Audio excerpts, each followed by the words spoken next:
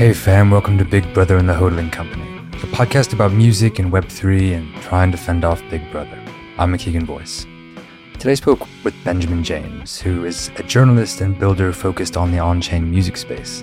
James is the founder of Ziggy, a music brand that celebrates on-chain music culture, named after one Ziggy Stardust.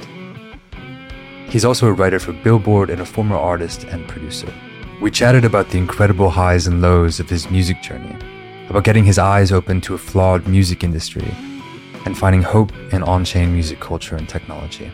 Hope you'll enjoy the conversation. Here we go. Hey Ben, it's great to have you here. Yeah, thanks for having me.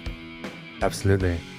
As always, to start these things, I always like to start at the beginning and just get a sense of who you are, where you're from, and when your relationship with music began. Yeah, sure. So, my name is Ben. I'm Music Ben on Twitter.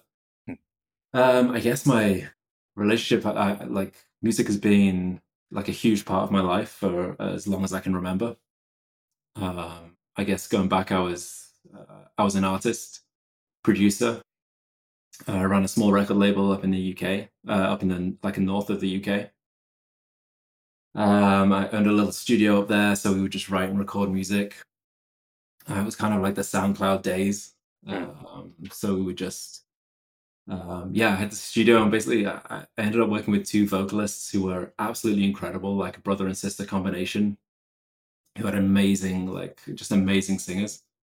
So we would just put stuff out on SoundCloud like every week. We would just record stuff, put it out. We would do remixes, like unofficial remixes of everybody on SoundCloud. We would do covers. We would put our own stuff out. Ended up like building a little fan base.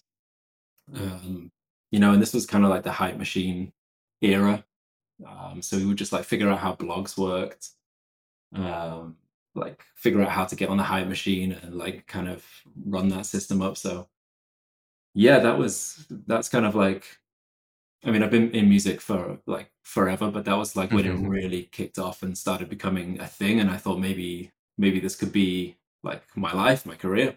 Mm-hmm. At a certain point, that kind of like that SoundCloud snowball turned pretty big, and we started getting we ended up basically doing a deal with Sony in the UK and distributing our music across UK and Europe, like going on tour. We licensed tracks to Ultra Records in the US. So yeah, went through that whole thing, and then eventually got like dropped by a major label as well. So went through the whole big process. Yeah, I've been an artist, I've been a producer, I've been on the independent scene, I've been on the major label side of things, and that kind of just laid the groundwork for everything that I think is happening now in Web3, and how I look at things from Web3, and why I think it's so important for artists.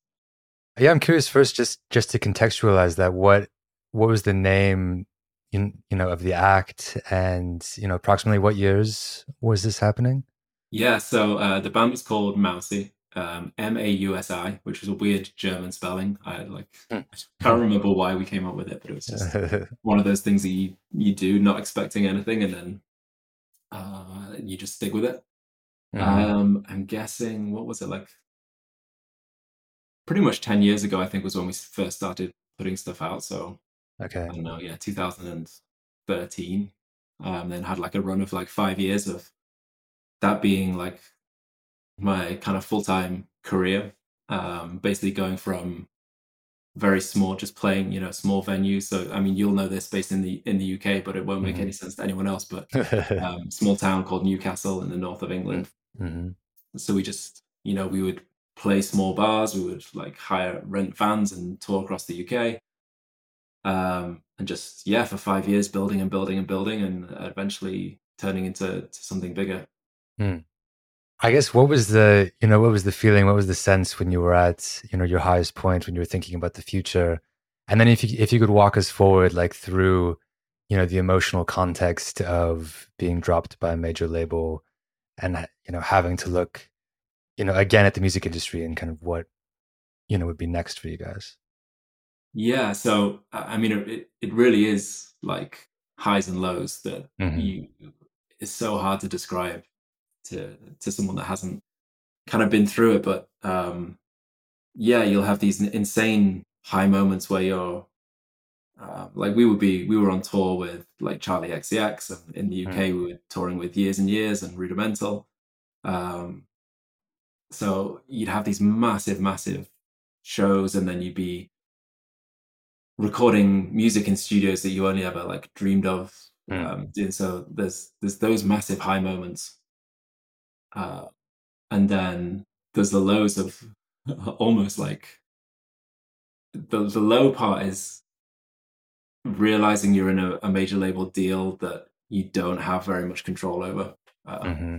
And like I say, this is, the highs of when you're in your early 20s and you get offered a record deal, you think that that's the pinnacle of what music is, Right. Right. you think like that's kind of the goal, or at least it was back then. So there's the high of thinking you've achieved that, and then there's the reality of Hmm. actually having to deal with them, this kind of giant major label system, which, like, to be clear, I have, no, uh, like, I still think major labels are incredible. If you're the right sort of artist that needs huge distribution, huge marketing, Mm-hmm. huge reach into like television and radio and all of these massive things, there's really nothing more powerful than a major label at the right point in your career. But Mm-hmm. when you're a very sort of independent, early entrepreneurial kind of artist like we were, um, signing that deal and then being like not having a lot of control over like when you get to release your music. And like I said, coming from, we were in this SoundCloud culture where you would just like do a remix and then put it up the next day, or you would record a track in the studio and the next day you'd put it on SoundCloud and get an instant response. And then all of a sudden it's like, no, we need 3 months to prepare for this next single, and then we'll release it 3 months later, and we need to do all this. And it's just it's an adjustment that we hadn't been prepared for. Mm-hmm. But still, we sort of adapted to it, and we ended up doing we signed a 2 single deal, and we did those 2 singles, which we thought went really well. They were being played on Radio One, and that's another one of those huge highs where like your music is being played on the radio. Um, but yeah, at the end of those 2 singles, it was basically a case of the label had to decide whether or not to do the album with us. Right. Um, which we had read it, which we were very excited to do. Like as an artist, one of your good dreams is like putting together an album. And I know we live in like a singles world now, but I still think a lot of artists like want to put out this defining album. So For we were like, sure. it's ready to go. And they just like sat on that decision for like a year. Wow. So it's just that we just couldn't, like, it wasn't that they effectively dropped us. It was just like they just wouldn't make a decision. So then Hmm. you're just trapped in this like strange place where you can't really. It's very hard to do anything because you can't put that music out, but you can't Mm-hmm. take it to another label. So you're just stuck in this position where you're just waiting. Hmm. Uh, so it was kind of. Yeah, it's like we were saying, it's like the highs of these amazing moments, and then the lows of like it's not low, it's just frustration, I think, Yeah. and Yeah. just realizing that you don't own the music that you thought that you owned, that you don't have control and you don't have ownership of it, Right. uh, which I think resonates probably with a lot of people in Web3. Totally. Yeah. I think that's, it feels like a relatively common tale for folks with whom Web3 resonates, Yeah. is the lack of ownership and control. Uh, particularly. I'm curious, I mean, so what ended up happening? Did you just say goodbye to them? Like, we're not going to wait around any longer? Did you ever make the album on your own No, terms? I think that's the weirdest thing. We never made the album. I think it still exists as like demos somewhere, but Hmm. through that process, just as an artist, really grinds you down. So we kind of just lost a lot of love for it and for the Mm-hmm. process. Mm-hmm.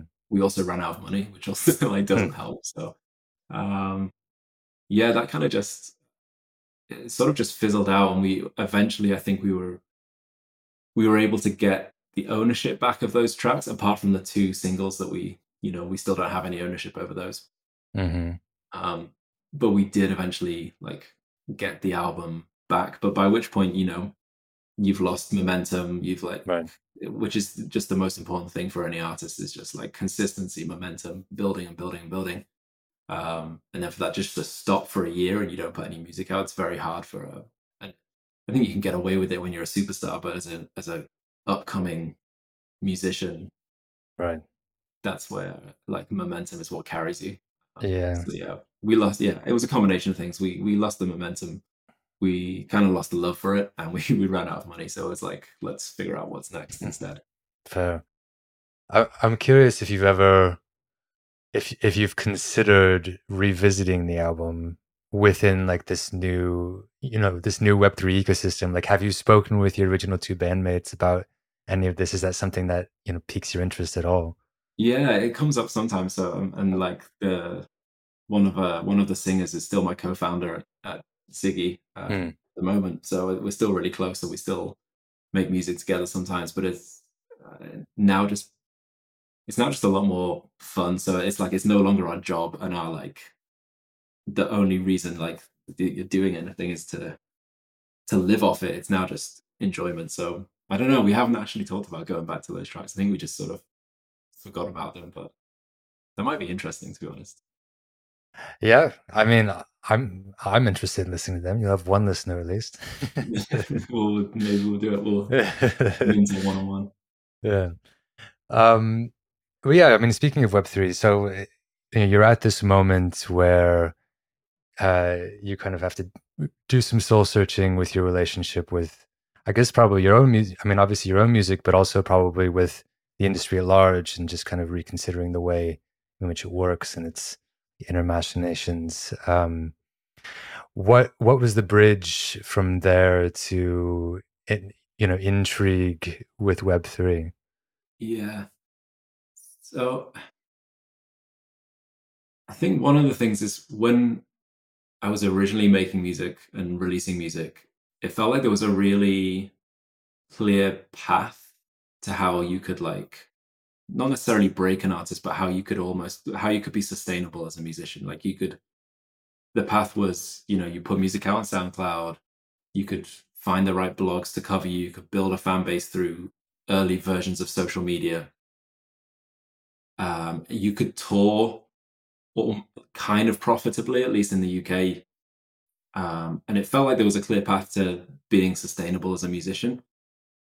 Sort of 5 years later, when we were like rethinking like what we were going to do, like we've been dropped by a label, and there Mm-hmm. no longer seemed to be that same obvious path. It was kind of like Spotify was really dominant in terms of Mm-hmm. like editorial playlists and like algorithmic playlists. It's a lot harder to figure out how you break that. And then, TikTok and Instagram were sort of becoming the main musical forces and couldn't really figure out the way to break through that either. And I still speak to people in the music industry now that are like, we don't know how a song breaks on TikTok, like something you just get sort of lucky. Mm-hmm. So I think for a good few years, I was always looking to be like, what's the path back into music? But I couldn't see it until Web3 kind of came, and I've been working in and out of crypto for the last 4 years, so I've sort of had my eye on it. But when I saw music breaking through, like like catalog and then Sound XYZ becoming more of a thing, I started to see a sort of a pathway again, where it's like you can have this very small community of fans that build around you from a very early stage Mm-hmm. that I think had been kind of lost for like the last 5 years. So Mm-hmm. um, that was the really intriguing thing for me was finally seeing a small culture growing around independent music again that felt very like SoundCloud era, Mm-hmm. where artists are just like collaborating with each other, they're remixing things, they're putting it out overnight. Obviously they're making money as well, like the money thing is all like kind of a huge thing as well. Right. But it was more this like scene culture that was developing, and I was like, I've seen this before and I understand where that goes, and I understand how exciting that is for musical trends generally. So that was what really pulled me down deeper into the rabbit hole of Web3. Right. No, I agree. I mean, I think that is a really exciting component of what is being built for the first time, to have this sort of proof of identity that you can really rally a community around. I think is feels reminiscent to like a SoundCloud era, but like has this sort of additional element to it of like provenance, like this sort of cross-platform, capabilities, which is really interesting. Yeah.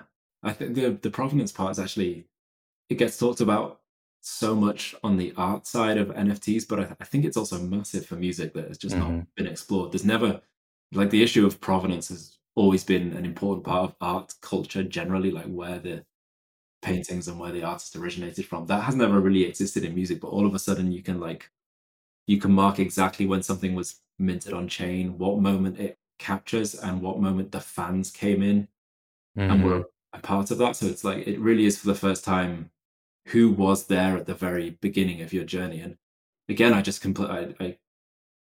think back to comparisons of the early SoundCloud days, and I remember Lord putting Royal on SoundCloud, like not the Hmm. moment it happened, but I remember it being there pretty early. And I remember The Weeknd doing his like completely anonymous first three mixtapes, and those are like incredibly important parts of music culture that will probably just disappear Hmm. once like data centers get updated and stuff, and it's really boring stuff like that. But had that been minted on Ethereum, that would exist forever. And the first people that maybe could have collected that like Weekend mixtape is like, I feel like that's kind of crazy. And it's not financial based at all. It's just I really think of NFTs more like I'm more and more starting to think of it of like I was there, or an event, but like NFTs are like marking an event based thing, I think. Hmm. Still kind of figuring that out, but that's what's kind of really magical for me that hasn't been done with music before. Yeah, I agree. I mean, it feels like a cultural artifact, and like, this ability to archive music, in a really novel way, that really hasn't existed on the internet before, and is always at risk, as you said, like, updating data centers or whatever, a platform just kind of disappearing from the internet and taking, all of its information with it. It almost feels like I was having a conversation with somebody the other day around like it's almost like we're able to treat music more as like merchandise to a certain extent, because to your point, it's like, proof that you were there for an important cultural moment. Like, I don't know, going back and like you were at the show where Madonna, sold her first, whatever T-shirt, and you still have that and you wear that. Um, and that's not really about the money either. A T-shirt is probably worth a lot of money, but it's more of a commentary on like your identity and your presence, in a certain place. And there's been like this really interesting tension between, especially within Web3, with like, the financialization that is inherent to crypto and that being applied to music. And I'm curious to get your thoughts to like that sort of tension between those two things and where that lies, and how we can better promote things like, how we can better promote on-chain music as this cultural artifact, as this like proof of being there, instead of like really over-indexing on the financialization, which I see, as part of the narrative. Yeah, it's a really huge thing. I think one of the reasons for it is because often we spend so much time arguing about like what is an NFT, Mm, and the fact is like an NFT is literally just a wrapper. It can be anything that you want, so it can just be this sort of it can be this small memento of a particular moment in time that means something to you, means a lot to one person, but maybe not to somebody else. Or it can be tokenizing a song in a very scarce edition format that has the potential to rise in value, and it's that, and it's everything in between. So which is where I think like so much of the like clash comes, because some people think that it's an investment format that I can be early to this track that might be huge in the future, that I know I might make some money for it, and for somebody else it's just like I just want to collect this cool thing. hmm. And I think all of those worlds will exist. Part of me is excited about the financialization aspect, because music has never had that. Music has always been the value of music has always been capped, Hmm. by Spotify at 9.99 a month, or Right, at right. 99 cents a song by Apple, or like the production cost of a CD. Like all of the music has always been like productized and then market like priced for mass consumption. So I Mm-hmm. am excited about the financial aspect because for the first time ever, it can be like, let's take the cap off that, and maybe this song is worth like $10,000 to a certain person Mm-hmm. or to a certain group of collectors, especially if I'm there early enough to understand that cultural relevance of that moment. So I'm not averse to the financial financial aspect of it, but it is dangerous uh, if that's the only narrative in music. So I Right. think part of me is excited because it does unlock this whole new thing that's never existed before, Mm-hmm. where it does allow us to maybe figure out what the real value of music is, because it's different to different Mm. people based on different tracks and different emotions. But I don't think that scales to like a mainstream audience, like your average music fan. I don't think. But and I also think it might be a bit like detrimental to the artist if they're constantly thinking of their music as an investment, and Right. whether they should be appeasing their collectors as investors or whether they should just be making good music, right? Yeah. Um, so I kind of like it if I think about it like artwork, where the vast majority of collectors like collect a piece of artwork because they love it, but maybe there's a certain part of them that thinks this could be more culturally relevant, more important, more valuable in the future. So I like it thinking of it more like art than thinking of it like buying a stock in Facebook or something, right? Where Mm. that's a Mm-hmm. very obvious like financial. I'm only buying Facebook stock because I think it will be worth more in the future. Right. But with art, it's like I'm buying the art because I love it and I want to put it on my wall and it means something to me and it tells the world about something about me. It's like my identity, and it can be more valuable in the future. So that's the sweet spot where I think music NFTs could work, Mm-hmm. but it can't be like I'm buying this because I'm investing purely in the artist. Like I think that's just a bit too much of a narrative that won't work. Yeah. Yeah, sorry, that's kind of a long-winded answer.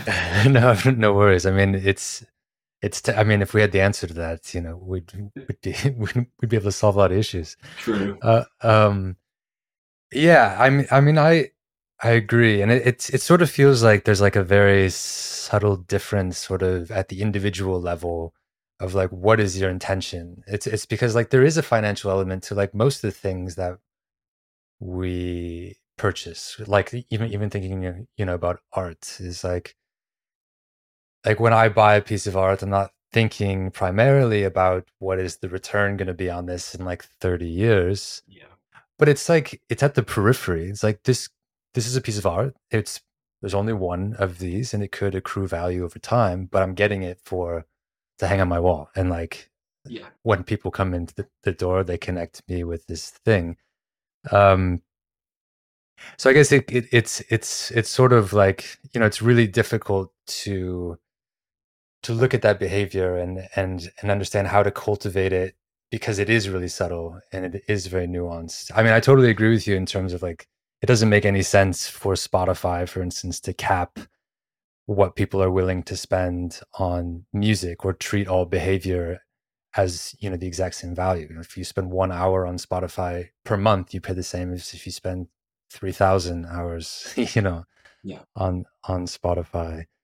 I mean, I see a lot of opportunity for more like more like experimental music, um, which doesn't necessarily cater to a mainstream audience and therefore doesn't really work on places like Spotify, Mhm. but attracts like niche audiences in which these people might value this a lot more than that, kind of average 9.99 a month of rate. Yeah, I've often thought that maybe the maybe the sort of not the breakout, but maybe the most successful artists in NFTs would be more experimental or on the kind of like I don't think it'll be a mainstream artist. Like I would always see it more of like a quartet or like Mm, an early quartet before he's playing Coachella, but mhm, where you have this diehard group of like true music geeks that will spend money on like expensive vinyl and will like you know spend a lot of money on like high end hardware to listen to it. And like I kind of feel like that's maybe where you would get somebody who's like this music is what is should be valued at a certain level more than this artist is going to break the Billboard chart, so let's buy an NFT because I think it'll be worth more. I Mhm. kind of see that's where the artistic value could be in music. So you know, an artist that is more experimental wouldn't run up like millions and millions of streams on Spotify, but a Mhm. small group of people might value that really highly as like incredible experimental artwork, or and there's loads of examples um, of artists like that.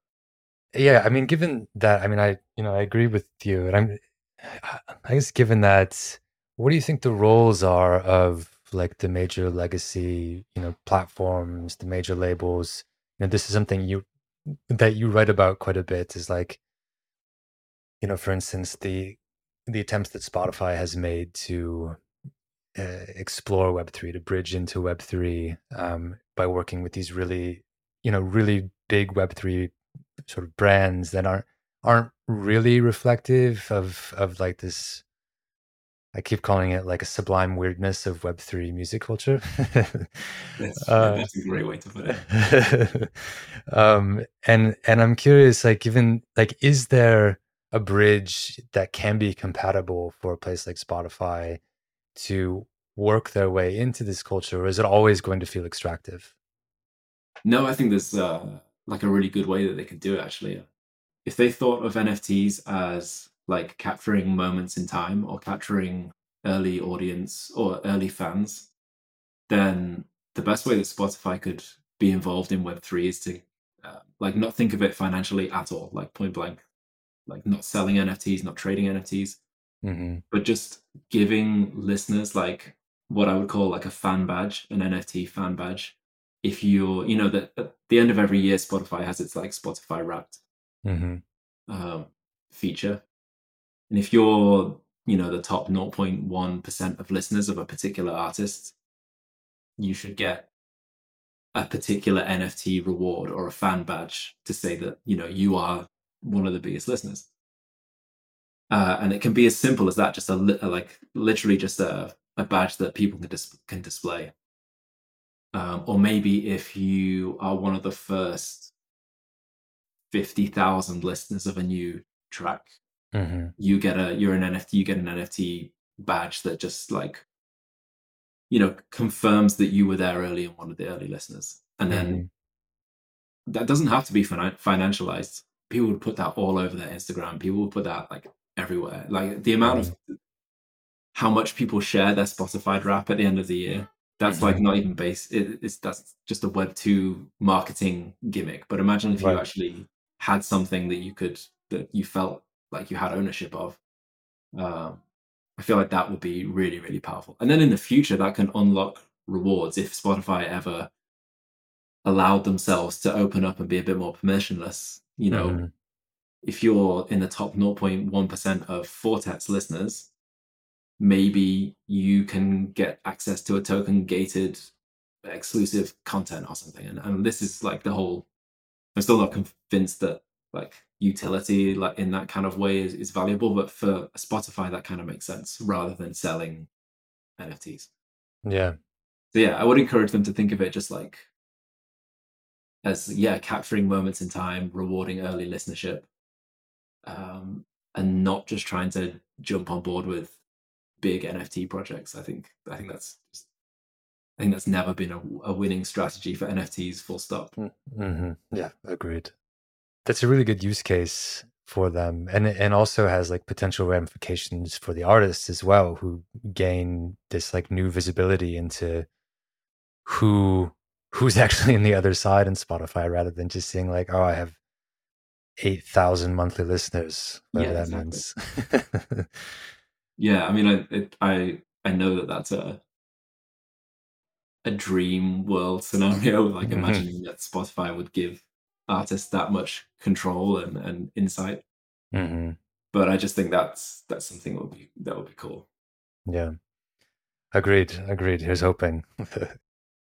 And I just want to take a step back into your, you mentioned earlier that you uh, have been in crypto for, for about 4 years at this point. I wonder if you could just talk a little bit about uh, what you've done in your experience, over these past, few years. Yeah, sure. So, I mean, it was kind of at the tail end of when I was doing music, just sort of looking for other ways to kind of sustain myself, really, and ended up just falling into freelance writing, which is just as well as doing music. I've been writing my whole life. Hmm. That just seemed like an easy thing to try and do at the same time. Eventually fell into writing for crypto companies. Uh, so I kind of worked with one of the early like block explorers, which was like how you would track Bitcoin transactions in 2018. We would do some early like research and put out things there. Ended up writing, ghostwriting two Bitcoin books. Cool. So there are a couple of books on Amazon about Bitcoin that I wrote under like Nice. different people's names. So just kind of bouncing around different projects, learning as much as I can. Um, yeah, very like Bitcoin centric, which still is one of the most important things I think has ever been invented, and still makes me skeptical of so much of the crypto world. Hmm. Is how powerful and how important just how important Bitcoin is. Hmm. But yeah, I just ended up bouncing back and forth doing all sorts of things, and then when music NFTs clearly were going to become a thing, and like I think that's probably like 2021, and I discovered catalog and kind of got lost in everything that was going on at catalog. Hmm. I basically just dropped everything because I was like, this is taps into music that was my life for so long, and it Hmm. taps into crypto that I've been involved in, and I was like, this has to be, it's kind of like too perfect. So I just dropped everything and figured out how I could try and be valuable to the space and try and like figure out a way in, I guess. Cool. For the last bit, you've been running Ziggy Music, and I wonder if you could just talk a little bit about, what that project is, how it started, what the vision is. It kind of came in out, it kind of came around of me trying to figure out what I really wanted to do in the Web3 music space. Hmm. And it kind of seemed to me like the thing that was missing was a brand or maybe media, but was something that was it was missing something that focused on artists and artist stories and the culture around music. Everything around the Web3 music space is very based on like data or sales or like tech platforms or strategies or all of these things, which are amazing because Hmm. we're still figuring out what this world is, and having conversations around that, which is great. But I kind of thought this is not going to appeal to other people unless we're like telling artist stories. So it's kind of like, where is the pitchfork of Web3, or like where is the like the cool brand, like that that that showcases what artists are doing. Um, Right. and this was I was completely um, like I was doing it as well, and I remember I wrote an article for Billboard, and at one point the editor left me a note, and they were like, I can't remember who I was writing about, but it was like 1,000 word story, and the Hmm. editor left me a note. It's like, what kind of music do they make? Hmm. Like I realized I'd written an entire story about Web3 and artists, and Hmm. I like hadn't mentioned the music, and I was like, that's insane. Yeah. So I know that it's like I've done it as well. I'm guilty of it. We focus so much on the technology side and the sales side in this new world, but it's like the thing that I'm most excited about is this whole culture that's developing, this like collaborative culture, these like collectives that are coming up, and that's the side that I think will resonate with people more in the future. Uh, so yeah, Ziggy was basically started as a brand to focus completely on the artist story. So Hmm. launched it in January.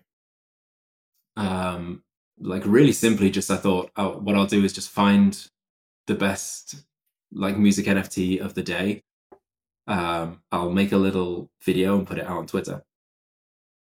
So every day we post, our favorite music that we found on Web3. We link to the Mint site, and then over time it's sort of developed, and we'll now post, anything cool that's happening around the artists in Web3. So we're eventually becoming a platform or a place to just boost what's happening with Web3 music artists, to really like shine a light on the entire culture that's happening, rather than, we don't post stuff about sales really, at least not on Twitter.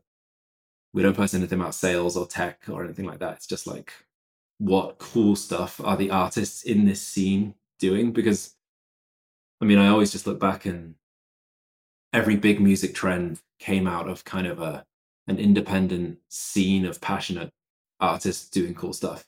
I was like, that's kind of what I see happening here. So let's document that side of it. Right. So yeah, that's kind of where it came out of, and it's sort of growing. I'm not really sure where yet. I'm literally like building it, I guess, in public, figuring it out as I go along. Yeah. No, cool. I think that's a really, really important initiative and a really important vision. Really, really important vision. I've sort of had that frustration quite a few times in Web3 music of just reading something and it was like, why? Like literally nothing is about the music. I have no idea what is happening, sonically. And Yeah.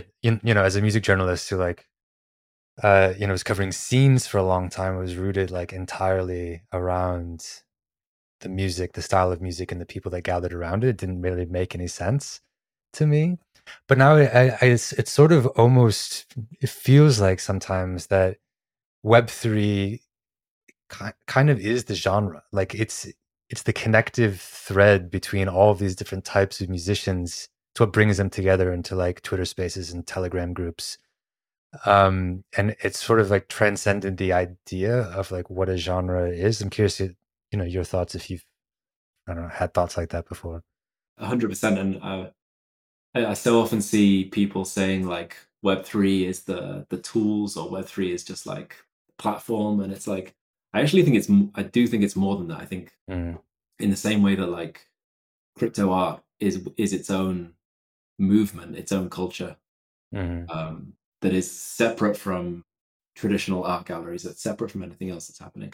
And I do think the same thing is starting to happen in music. And you've got this culture of, there's artists like Violetta Zeroni and like Sami Arriaga that just spend their entire lives on um, Twitter Spaces and building community. And even though they're like distinct in terms of genre, that's a movement that I've never seen before in music. And I think mhm, that's a culture that is like nascent to this space and this space only. And like, mhm. Violetta doesn't have any music on Spotify now. She's purely like a Web3 musician. And that isn't just a tool, that is culture. And Yeah, then I see the same thing, you've got Daniel Allen and Rio Cragen committing themselves to Web3, and the sound that they're making in the collective, they wouldn't have come together if it wasn't for Web3. So right, that's a culture that is born from this technology. So yeah, I think a lot of people just think of it as a tool, which it is, but tools create scenes, and in the same way that SoundCloud created an entire culture of music.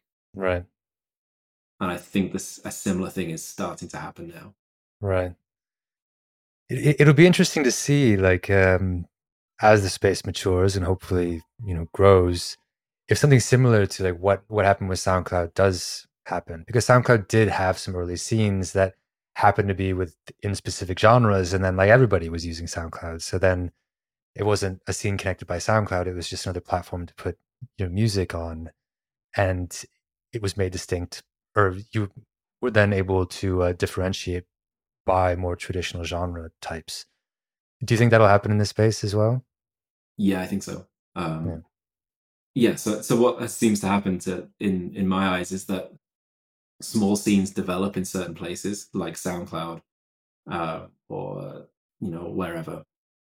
That becomes such a big cultural force that the music industry at large takes notice of it, Hmm. amplifies it, and then it becomes a huge thing. And then that's where they take kind of all of their cues from. So it's like that happened on SoundCloud, and then that became such a big culture that the music industry grabbed it and amplified it and made it this big thing. Right. Then it happened, like there was a certain point when I was coming up where Shazam was this huge thing, and all of the metrics, for the music industry relied on how many people were Shazamming, which essentially meant like how many people were playing it in clubs and hearing it, Hmm. wherever. And it's like then the music industry spotlight moved to that, and that's what like built up the next group of artists. And now the spotlight is kind of like on TikTok, so new artists are emerging on TikTok and those trends, and the legacy music industry sees that and amplifies it and makes it bigger. And I think eventually there'll be such a like kind of groundswell of exciting culture happening in Web3 Hmm. that's where the music industry will then shift, because we'll start having artists that break out, like maybe Violetta, who's like, I'm not putting music on Spotify. Hmm. So you can only get it in Web3. So then all the culture revolves, like gets really close around that.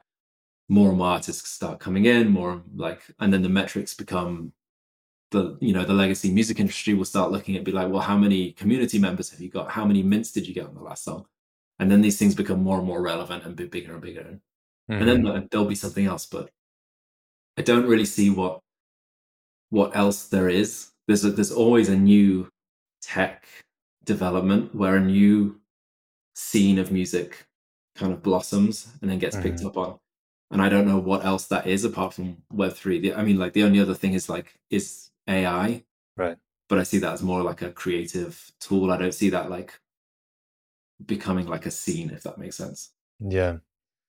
Yeah, I agree. It does seem to be the bit that has the most potential, I guess. And it also, I think, like a lot of, tech driven movements, there's a lot of promise and a lot of potential to disrupt this really huge paradigm that is the music industry, that has really been able to sort of trample every type of tech and just make it work in its own image, Yeah. uh and I guess that's my concern as well, coming back to that culture, that like, sublime weirdness of Web3. Like part of the magic is just like people showing up and like being in these very intimate settings.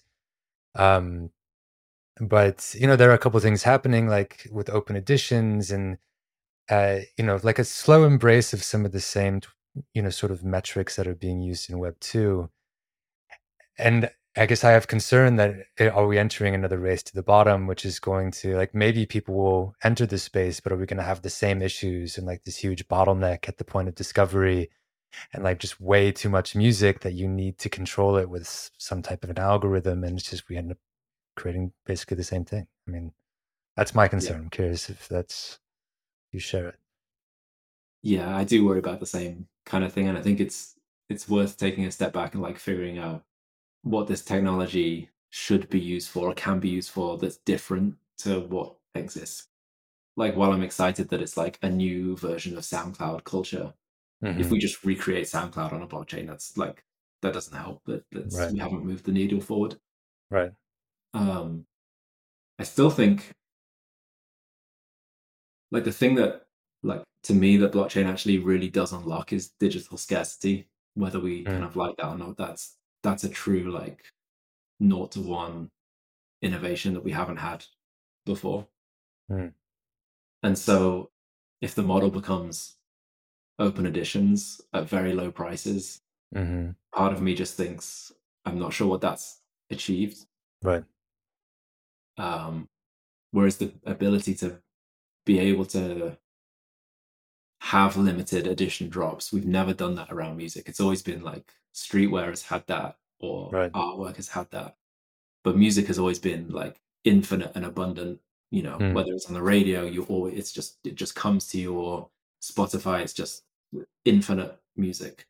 Hmm. To suddenly be able to say there are only 100 collector's editions of this digitally, that that has never existed before. So I do think that the breakout kind of model will maybe be around scarcity.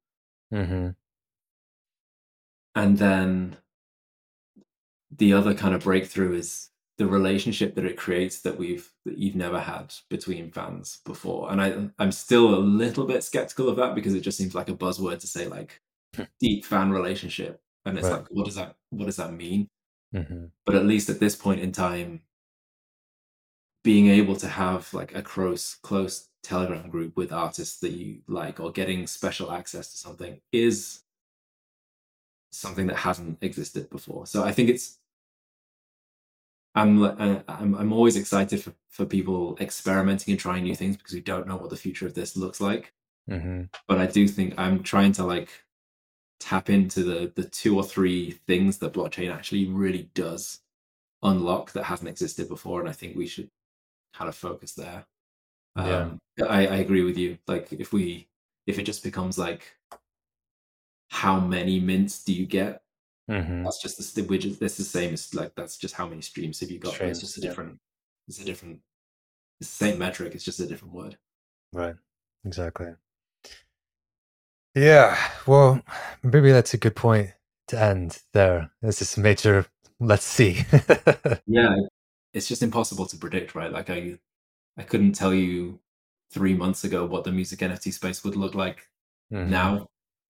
So trying to like predict is so hard. Yeah, things change very quickly in this space, which is exciting and tough to keep up with. But there are some exciting things happening and interesting experiments being done.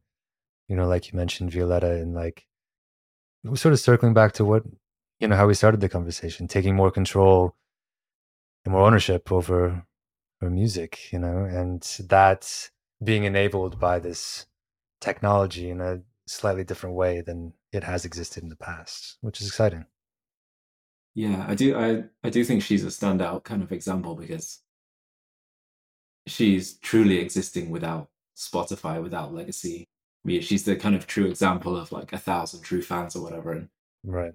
she's done that through her editions are very scarce. Like she doesn't have any open editions as far as I know. It's like her original collection, a secondary collection, and then a very few songs maybe released through sound. But it is like this is the collection. How do I add value to the people that own that collection? And so it's kind of taking care of this small community of 1,000 people rather than trying to reach 1 million or 2 million, 3 million people. So Yeah. that's really disruptive to me. That's like Hmm. completely different. And it's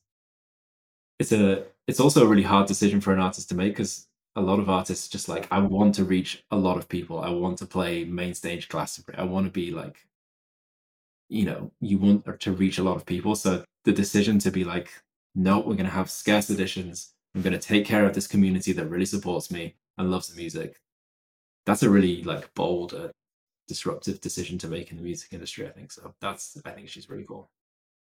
I mean, it also makes a lot of sense when you think of just like human communities, like thinking hyper locally, even though we're using like global technology. But when you think about like true bonds, they require time and attention, and you can't give that to 3 million people.